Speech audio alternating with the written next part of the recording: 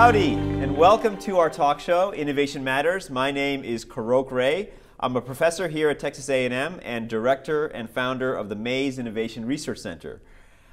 Just so you know, the Mays Innovation Research Center is an academic center at Texas A&M, and our mission is to understand innovation deeply and to promote that knowledge across campus and beyond. We fund research, we host conferences, and we have speakers coming in through campus all the time, in addition to this new YouTube talk show and podcast. So we're delighted to have John Claybrook here with us today, here in Aggieland. We are going to talk about innovation and entrepreneurship in his career, primarily waste management and some of his new ventures. And we're going to have a pretty open conversation, and so let's just get started. John, welcome. Thank you so much, Croak. I'm glad to be here. Great. So John, tell me. You tell me a little bit. I just want to know your background. Where did you grow up? How did you arrive at Texas A&M? What made you choose the Mays Business School? Yeah. Well, I grew up in Dallas. I graduated from Lake Highlands High School up in the Dallas area, and didn't really have any preferences on when I went on where I was going to go to college. Well, my junior year, a friend took me to a football game, and after that experience, I knew I didn't want to go anywhere else. It was the only place I wanted to go. I just got really welcomed in by current students at A&M who were real nice to me and asking me questions. I thought, boy, this is great. And so after that weekend, I knew this is the only place I wanted to go. It was the only place I applied. And fortunately, I got in because I was not one of those top 10% students. It wasn't guaranteed. But it was one of the best decisions I ever made. I had a really outstanding 4.5 years at A&M, and it changed my life in a lot of ways. That's great. That's great. Tell me, what did you major in, and what was your what was sort of the highlight of your on the academic side? Well, I studied finance, and on the academic side, I like to tell people that I was in the top 10% of the bottom 10% of my class in the Mays Business School. I was not a good student, and really was a lot more interested in what was happening outside of the classroom, and that's where a lot of my education happened.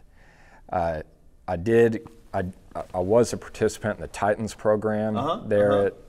It was just still running. Yeah, with Britt, and you know, at the time, I don't know if they do this anymore. They send out everybody's resumes before the class starts, so you get familiar with everybody. And I was flipping through these, and it was like, 4.0 GPA, 3.85, 3.96, 4.0, 4.0, 4.0, and then it came to John. It was like 2.8, and. It was one of those situations where it's like, one of these things does not belong, and it is me. But I had a great experience, and it was the best class I ever took at A&M. Is that right? Oh yeah, it was unbelievable. What was the best part of it? It was. I liked that it wasn't particularly covering a specific financial topic. It was more about understanding the world and how the world works, and it gave me a broader perspective of business than I'd previously had. And Britt has that special effect on everybody that he touches, and just imparting wisdom on people. And so I felt like I walked away from the class as a wiser young man than I was before I started. Yeah. That's great. So some of you may not know, this class that John is speaking about is called Titans of Investing, one of the most successful programs here at Texas A&M. It's run for several, I want to say decades by now. Britt Harris, who is the CEO of UTIMCO, which is the entity that manages all of the A&M and UT endowments, teaches this class here on campus and at UT. Britt was actually the co-organizer with me and Grant Weston of our Bitcoin conference last April. Oh, is that right? Yeah. So it was, he's got. I heard that was a smashing hit. Yeah. Thank you. Mostly because of Britt. I mean, he's got an impressive Rolodex, and so the smartest decision I made for that class was to host it on Britt's birthday, and so he just called all of his friends and said, "You got to show up for my birthday party," which is a Bitcoin conference. So Britt's a good friend, and he's obviously a huge asset of the university. Absolutely. So tell me what you did after leaving Mays. Did you dive into entrepreneurship right away? Sort of. You did? Yeah. well, I went to go work for a gentleman who had a handful of businesses, and he needed some help running them. And so I went and helped in Austin for a year and a half, 2 years, and kind of moved around politics for a little bit after that. And then in 2017, decided to start a trash business. And so that's really when my experience in entrepreneurship started to take off really fast. Yeah, I mean, you learn a lot quick whenever you start a business. And so I have to ask, why trash? How did you get there? It's a great question. So probably like a lot of your listeners, there's folks that want to start a business someday, but they don't know what type of business it's going to be. And I was in a similar situation. I knew I wanted to be an entrepreneur. I did not know what type of business it was going to be in. Frankly, I didn't care. I just wanted to be an entrepreneur. So I had this goal of wanting to help my parents retire by the time I turned 30. I set this goal when I was in college, and we grew up without a whole lot of money, and Mom and Dad weren't making a ton of money, and it occurred to me that life is expensive, and if Mom and Dad are ever going to retire, I probably need to do something about it. And so I set this goal. I want to help them by the time that I turn 30. Well, I was 26 and had about $100 in my bank account and didn't have any prospects of that changing anytime soon. And decided, well, I think it's time to start a business. If I want to reach this goal, I'm going to have to build something fast. And so that's when I first started thinking real seriously about getting something off the ground. Well, everything was an idea at that point, and I decided I needed to filter the ideas down. And so I set a few criteria. One, I wanted it to have decent margins. I was going to be real frustrated if for every dollar that was coming in, I was walking away with 5 cents. And so I wanted there to be decent margins. I wanted to be able to start this business with $100,000 or less. I'd never raised for a business before and didn't feel comfortable asking for more than 100 grand. And the third thing was I needed the business to be simple enough for a dummy like me to figure out relatively quickly. And so I started looking at everything. I was living in an apartment at the time, and so I realized, okay, the parking lines are painted in our parking garage. Some company did that. So I'd start doing research about striping companies. There were rails in the halls and fences, and so I'd look into all these different things and mark something off the list or keep something on the list. At this time, you were living in Austin, is that right? Yes. And were you employed at the time, or you had left your prior job? I was in a transition period. Had finished a project and was kind of trying to decide what was next. Okay, so this is you were putting full-time focus on this? Yes. Okay, great. So anyways, we had this trash service at our apartment complex. Somebody came by our apartment unit 5 nights a week to take our trash from our doorstep to a trash compactor on the property. And I thought, boy, this is a great, interesting little service. And so I started doing some research on it. And I went out into our parking garage and spied on the person who was providing the service one night. I thought, boy, this is pretty simple. I think I could figure this out. Well, I started doing some napkin math and thought, yeah, I think this meets my criteria. And so I decided this is going to be the business that I start. And so that's what I did. Wow. And so now tell me how I guess how did you do it? I mean I'm guessing you didn't know that much about the trash business. That was not a class you took at business school. So. No, they didn't have trashology. Right. 105 there at the business school. Well, the service itself is really simple. Okay, you provide trash cans for all the residents in an apartment complex, and you take their trash out for them. Really simple. All it really takes is some sweat. And enough money to buy some trash cans. And so to get it started, I raised $100,000. I was in one meeting, and got a bank account set up, and a company agreement, all that kind of stuff formed, and went and started knocking on leasing office doors, and got rejected every day for 3 months straight. Wow. Almost 90 days straight of getting told no by everybody. Right. It was very frustrating, and finally, 3 months in, got in touch with. I heard that a property was opening up. They're having an opening like ceremony or party, and that the owner of the property was going to be there, and that he was an Aggie. Oh, great. And so I just showed up to this party, and I introduced myself to this man. I said, "My name's John. I'm an Aggie, and I'd like to be your garbage man." He said, "Great, let's get you signed up." And that's how my first deal got signed. Oh, wow. That's actually a great story. That's a great story of the Aggie Network. Yeah, it is. Wow. And so after that, I went out and set out 250 trash cans. It was on July 5th, and we picked up starting at 8 p.m. Yeah. And so I getting my trash clothes on, and was leaving our little itty-bitty apartment we were living in. And my wife said, "Where are you going?" And I said, "I'm going to pick up trash, sweetie. I think we've talked about this. This is a big night." Yeah. And she said, "Well, you're not going by yourself. I'm coming with you." Oh, wow. And so my wife came and picked up trash with me every night for 2 months. Wow. It was just the two of you when you? Just the two of us. And she was a great employee. Yeah. I only had to send her home one night for a bad attitude. And we had a great time. Some great memories were made, me and her just slinging trash together. And she earned a real appreciation for the type of work that we were doing. I believe it. Yeah, I believe it. Wow. Now, so let me sort of understand the economics. At the time there were other companies in this space. Oh yeah. Why did you believe that you could compete with those companies?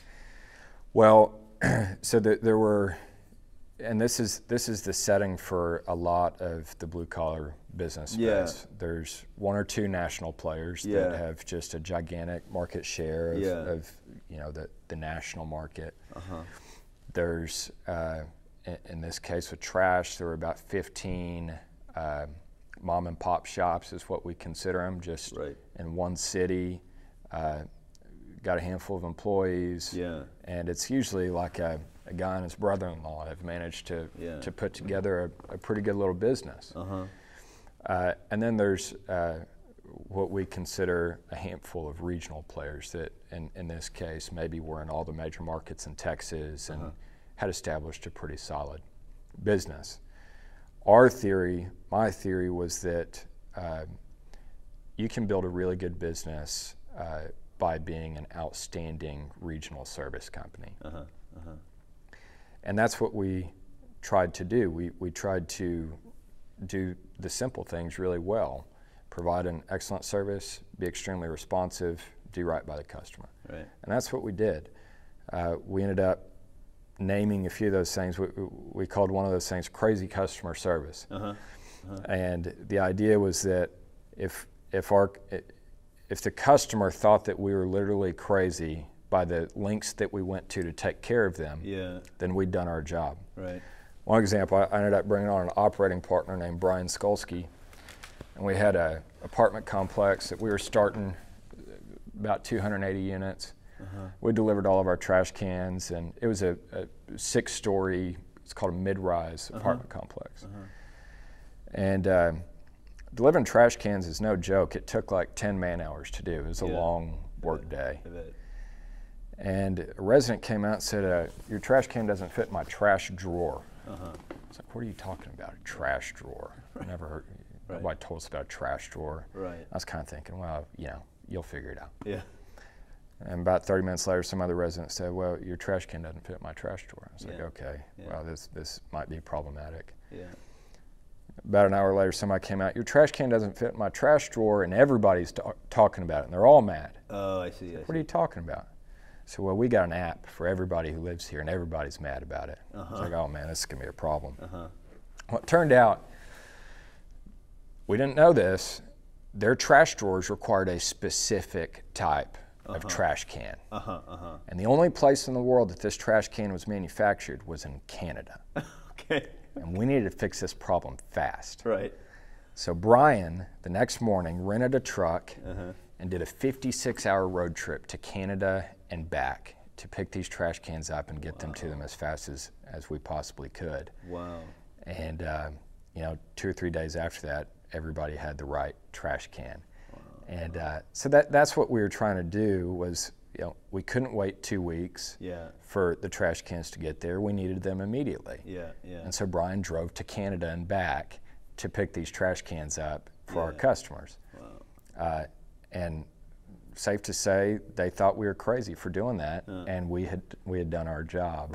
And doing crazy customer service. Wow. So it sounds similar to how Amazon's emphasis on customer service, right? Yeah. They're putting that first. So your company owns the trash cans? That's the inventory that you kind of own all the trash cans? Yeah. We bought about 25,000 trash cans from Sterilite over the course of 3 years. Right.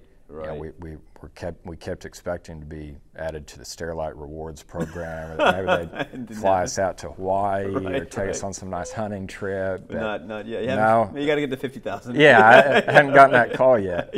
Right. And you also provide the manpower to move the trash cans.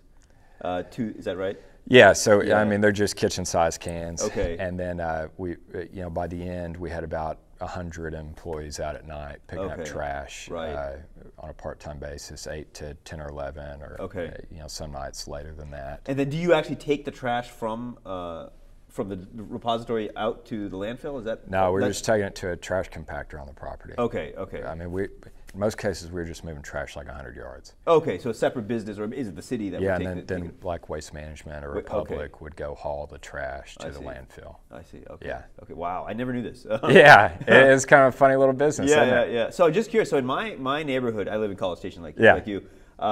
Is this? I think my trash truck is a city truck. Yeah. And the trash can is, because I just got a new trash can. I have 2 kids, and I told my kids, you guys are generating too much trash.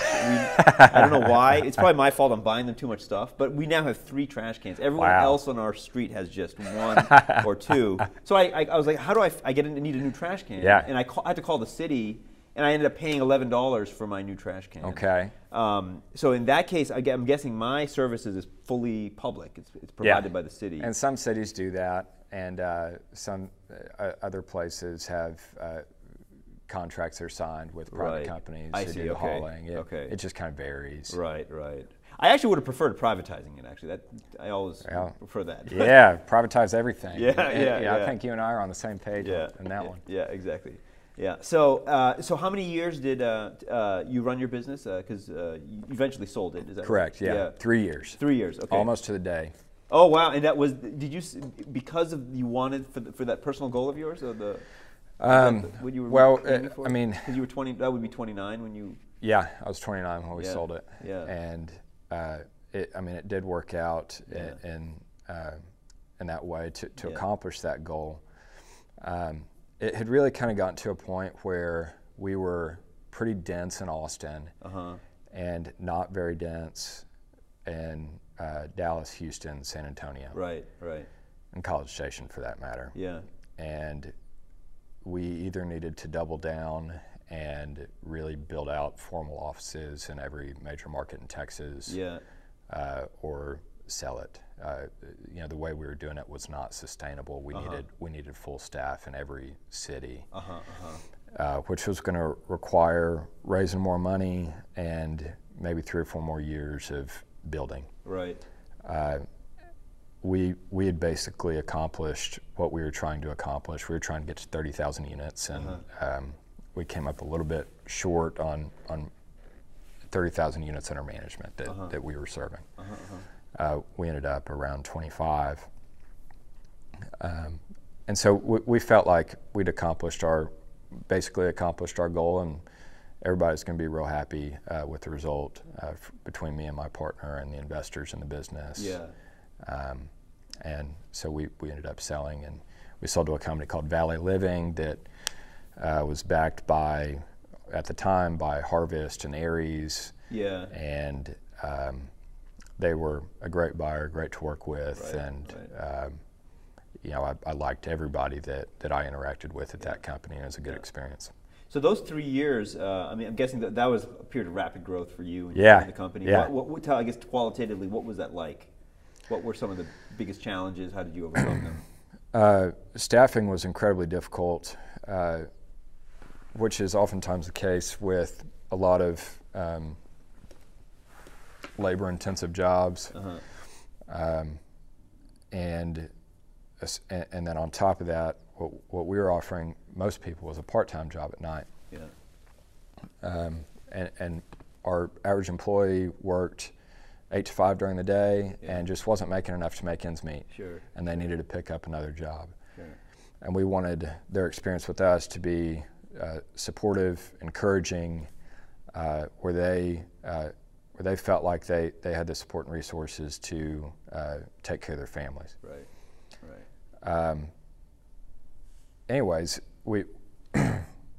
hiring was challenging, being labor heavy and part time. Over the course of 3 years, we probably had to hire 700 people. Wow. And fully staffed there at the end, we were at 115. Wow. And so there's just a lot of turnover.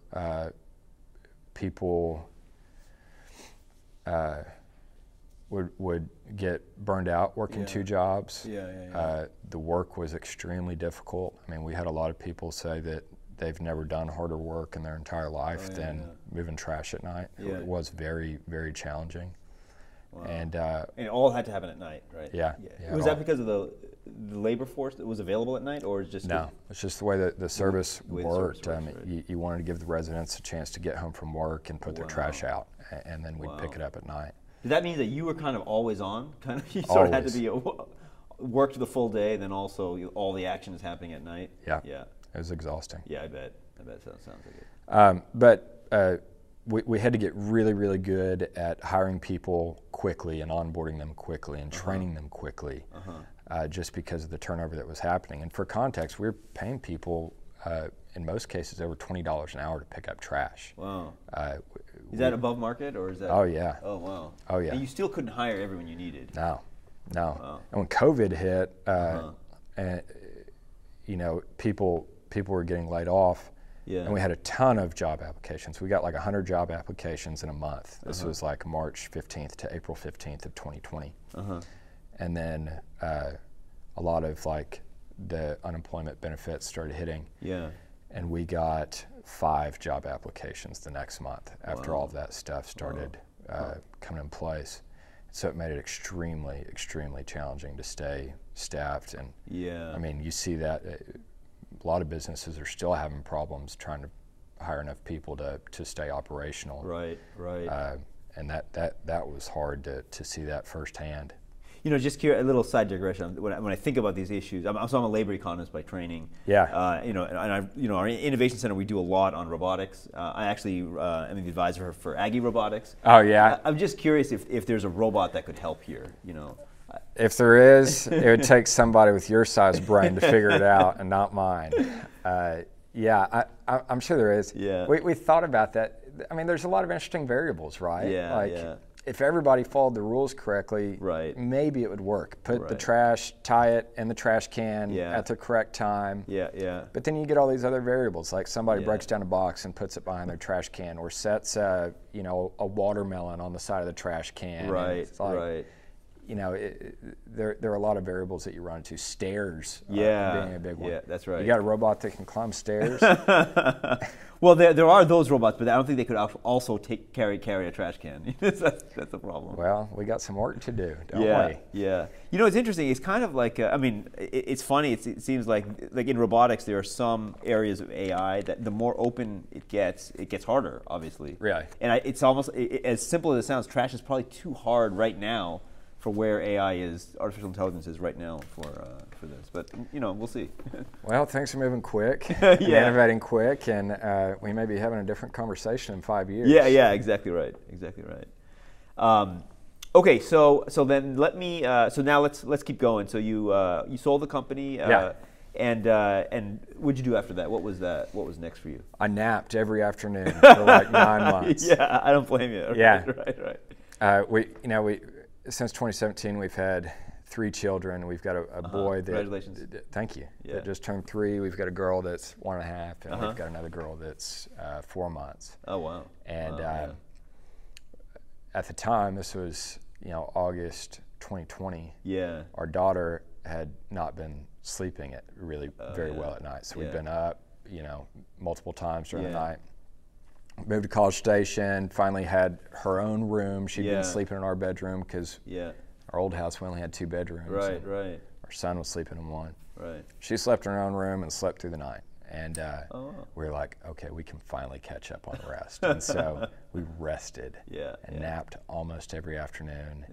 And needed to do that because I think I was, and probably my wife too, were just physically unhealthy. I bet. We're just tired. Yeah. You were up late every night, right? Oh yeah. Yeah. With work and then with the baby. Yeah. And so we rested and launched. Then launched Bronco Ventures. Me and 2 partners, Brian Skolsky from VWS, my partner in the trash business, and one other guy named Jordan Needham, who's a dear friend of ours, and we call him the brain of our group. He's the brain that we needed and we're lacking. Yeah. And so we set out to buy some blue collar businesses, and it took a year before we bought our first business. And I mean, we were searching fairly earnestly. Yeah. And for whatever reason, couldn't find deals at the right price or with the right characteristics. The right location. Well, we finally found our first business about a year in. It was a pest control business called Intech Pest Management that we bought. It's in Bryan and Brenham. Great business, great reputation in the pest control industry, and I'm actually running that right now. Oh, you are? Okay. We bought the first one with our own money, just to test if we were able to identify a good business, conduct diligence, close on it, and effectively conduct a ownership transition. We didn't want to put anybody else's money at stake since we'd never done it before. Right. And so we bought it ourselves, and it's gone quite well. Today, actually, we are set to close on a septic business in South Central Texas. It'll be our second business to buy entirely, and we're excited about this one. It's a bit larger than the first one that we bought, and it was the first business that we raised money for. And that went quite well. Yeah. And so we're hunting for other great businesses that are looking to sell for any variety of reasons, and hope to do an excellent job of continuing people's legacy and taking care of their employees and making it an even better place to work for them, and an even better place to be served by for the customers. Great. And are you planning on also running that business? No, I'm not going to be running that one. No, okay. My partner Brian is going to be running that, actually. Okay. We wanted to, I mean, this is just our second deal to do. Right. Felt good having a partner running this one, and he's going to do a tremendous job. He's just got energy for days and thoughtfulness. And that's great. With it being the first one that we raised money for, we want to make sure we get this one right too. Right. And the business you're running now, you're running it full time? I mean, between Intech and Bronco and personal investments, that's kind of takes up my work day right now. Right. And so I'm curious, why did you decide to move back to College Station? Tell me about that. Well, my wife and I, Kelly, we always wanted to raise our kids on some land. Yeah. And we looked everywhere in between Fredericksburg, all the way over to Tyler, north to Waco, south to San Marcos, and we found some stuff that we really liked. Yeah.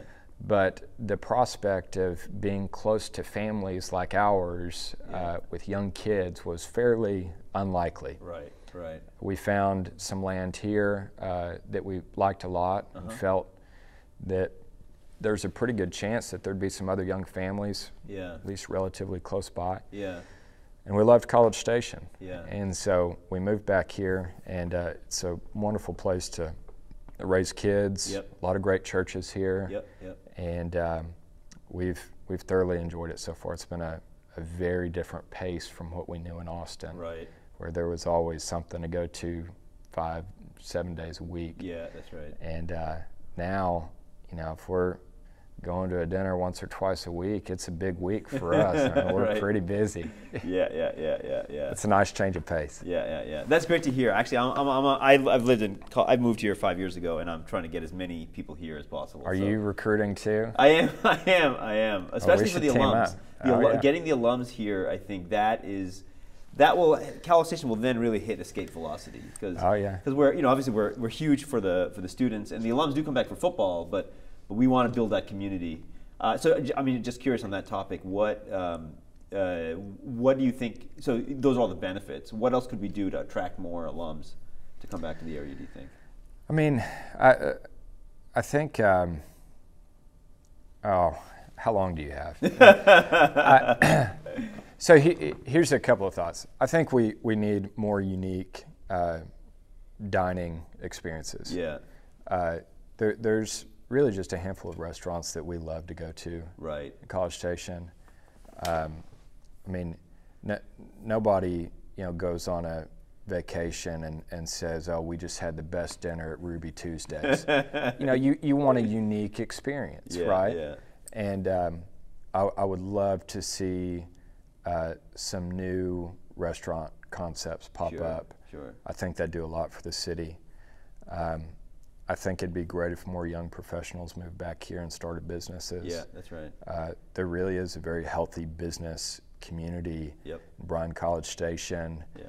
over to Brenham and the surrounding counties That's right. and cities. That's right.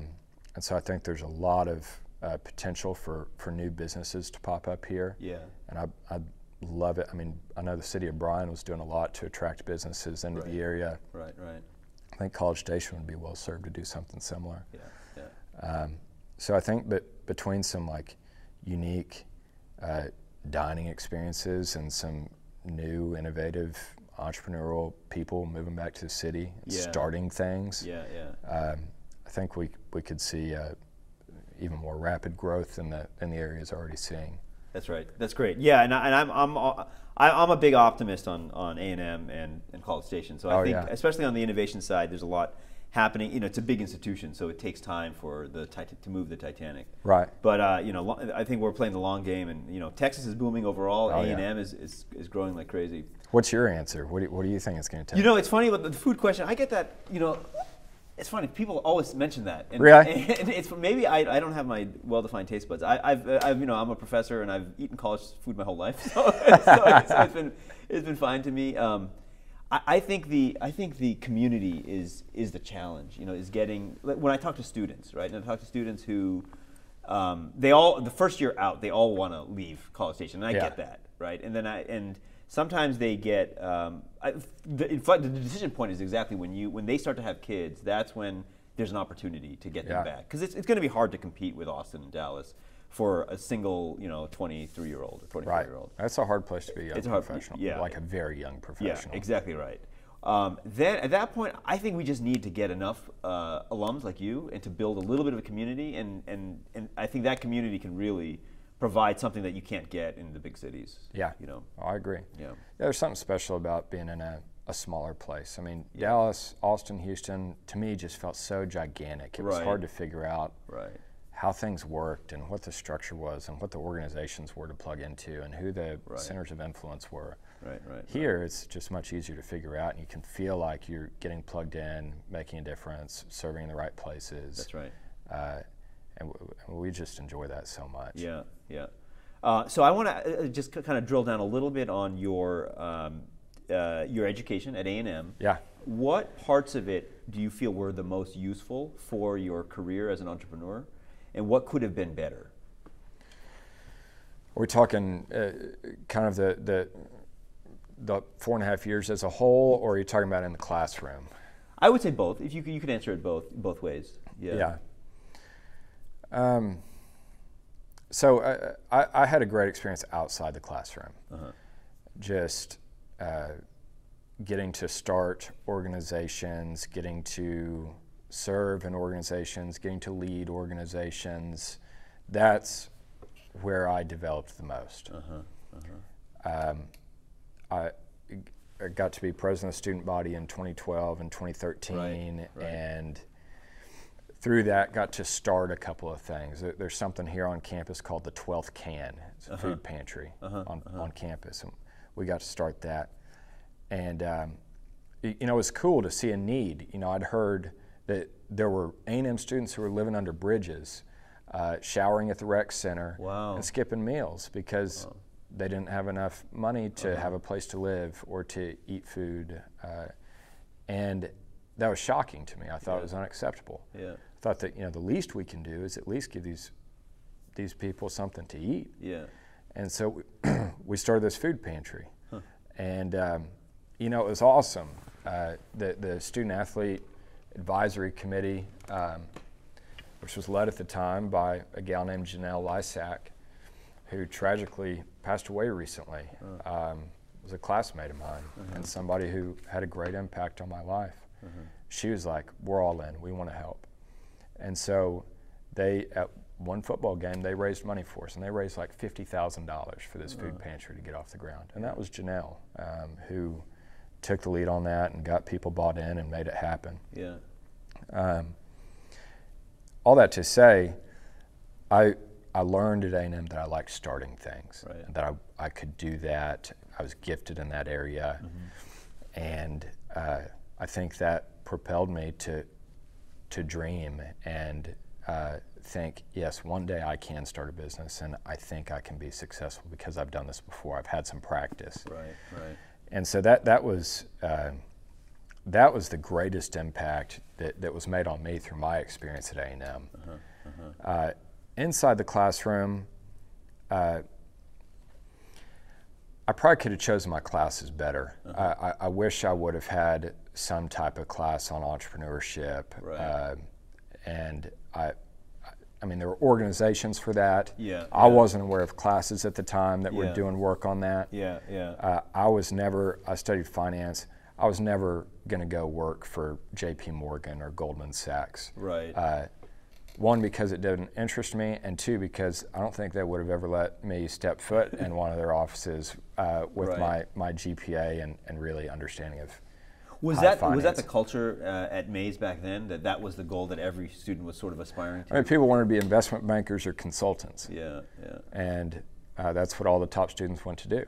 And I think it's probably still the same way. Are you seeing something different? Well, it's a deep. I'm totally frank with you, and I'm tenured, so I can be. This is ultimately the deepest irony at A&M, which is at Mays actually, because Mays it's still even now, to me it seems a little strange, but it still seems like primarily the students are aiming for, I would almost say, yesterday's industries. I mean, they're aiming for Wall Street in the 80s. Investment banking and consulting and accounting, like the big four, are still they draw the most of the students. And I think for me, what's puzzling about that is that if you think about Lowry Mays and who he was a petroleum engineer who randomly essentially bought a radio station. And he stumbled into this, and he decided, no one knows about this. I'm going to try to understand this better than anyone else. And he took this enormous risk and was fabulously successful, right? And that is really part of the ethos of the Mays Business School.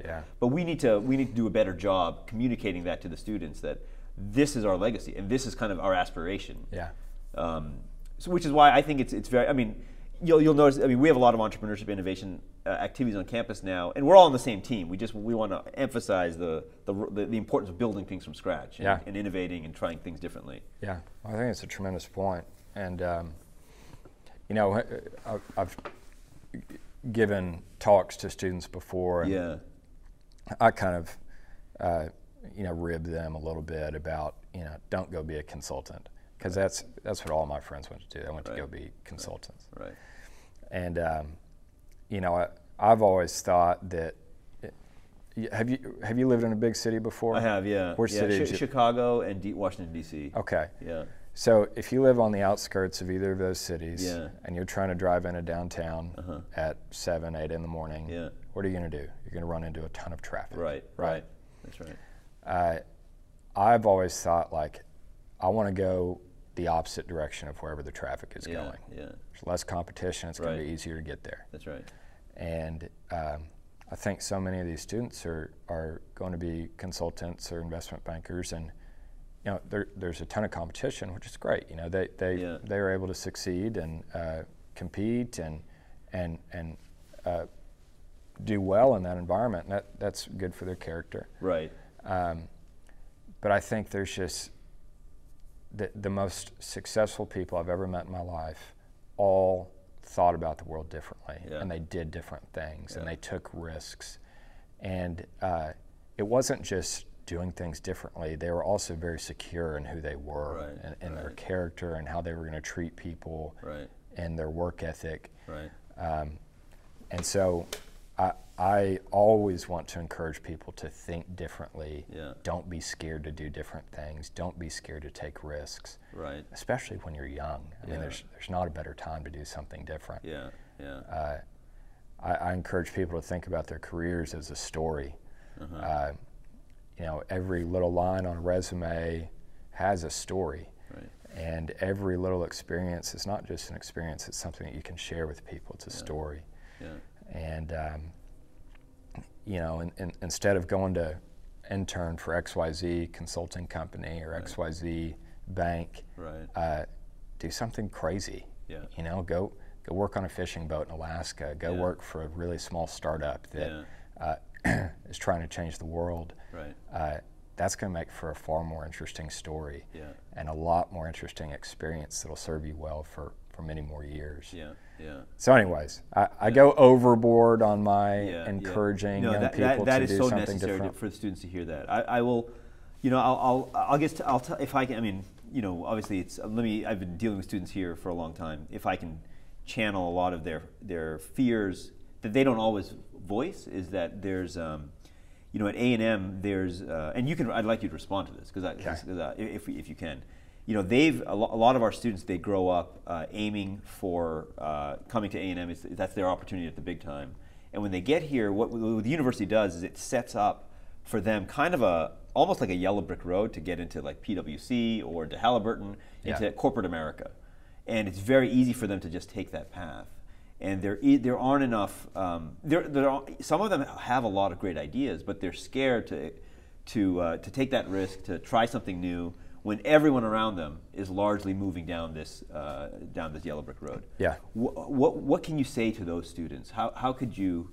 What else could you? For given that the programming is roughly consistent for kind of taking the straight and narrow. Well, I think you're exactly right. I think there's another piece to it.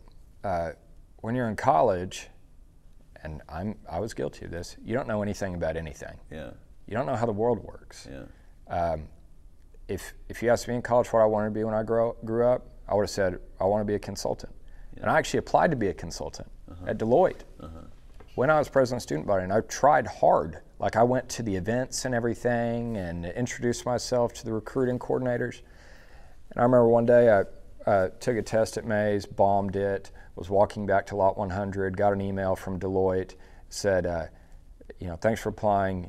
You have not been given an interview. I thought, you've got to be kidding me. I like really tried at this. I thought, you know, I'd be a great consultant for Deloitte. And they didn't even interview me. And thank goodness they didn't. Because at that point in time, I was like, I'm just going to do something totally different. I don't want to play this game. I want to try and do something different. So anyways, what people know is you're supposed to be a banker, you're supposed to be a consultant, you're supposed to go work for a Big Four accounting firm. My wife mentors a junior in college at A&M, and she's talking about internships right now. I was like, what are you going to intern what kind of internship do you think you're going to do? She said, probably consulting. Yeah. I was like, why? She's like, oh, it's just kind of what you're supposed to do. Right, right. And college students just don't, more often than not, do not know about the really cool, innovative companies that are doing amazing things. Yeah, yeah. So I think they'd be well served by hearing about Icon, who, you know, Jason Ballard, who you had in here a few weeks ago. Right. 3D printing houses on the moon. Yeah, yeah. You know, they need to hear about these companies that are doing awesome things. That's right. And there's just not a good, I don't think there's a real good collection of companies that are innovating and doing cool stuff for them to learn about. Right, right. So we're trying to fix that. Well, at least I'm trying to fix that as much as I can. But we want to eventually start like a bus trip to the different cities and connect with Aggies who are running companies like Icon, just to get that exposure. Because you're right, a lot of the kids just don't know. Yeah. And that'll be the first step. And then hearing from people like you, I think this message is so important. It's honestly, it's probably the most important thing that universities could do, and we don't do it enough. Yeah. It's I've been a professor my whole life, and I feel like of everything we do at universities, all the research, all the teaching, just getting kids to expand their horizons. We don't put any real formal emphasis on it, and we need to. Yeah. Well, I think you're doing the Lord's work. Yeah. That's good stuff. Yeah. Thank you. So what's next for you? Do you see yourself? Is College Station kind of the end game? Do you think, or? I mean, we're very happy here and don't have any intent to move. Yeah. We love where we're living. We love the people that we become friends with. We love our kids' friends. It's kind of crazy that they're starting to make friends. Yeah, that's right. That's right. And so we're very happy here. I think from a business perspective, it's a place I love to work. Right. With good people. Right. And so, I don't have any plan to leave. Great. I wish the summers were a little less hot. Right. All in all, we live a very, very blessed and simple life, and wouldn't change anything. What from your perspective, what are some thoughts you'd have on how the university could engage with alumni like yourself more, or offer ways to mentor students? I don't know if you do any mentorship of students. Some, yeah. Not formally, just very informally. Yeah. I think the association and Porter and Nick and all them do a great job of engaging former students, in my opinion. Yeah. I think Tyson's doing a great job at the A&M Foundation and engaging alumni. There's a gazillion different student organizations that have alumni groups. Yeah. There's a real shift that happened, I think, over the years. Years ago, people identified with their class. Right. And so class reunions were a very big thing. Right. Now, I think people more associate with the organizations that they were a part of at A&M. Because that's where they made their closest friends. Yeah. And so now I think organizational alumni groups are more vital. Yeah. And it becomes more difficult to structurally set up systems where alumni can engage with current students when the organizations are so dispersed. Right. How many student organizations are there on campus right now? At least 2,000. Yeah. There's a ton. Yeah. And it's really hard to kind of take a top-down approach of this is how you are going to engage with as alumni with current students. Right. And so it's challenging. Yeah. I think it's happening in not a very trackable way. Yeah. Like I was a part of this group called Aggie Men's Club. Yeah. And we had an alumni weekend last fall. Ton of alumni came, ton of students there, had a great time, relationships were formed, people have stayed in touch. Yeah. But it's not something that the university knows is happening. Right. But it's happening. Right. And I've seen Mays. And that's probably one of the most effective organizations out there, right? Oh yeah. Oh yeah. For sure. Yeah.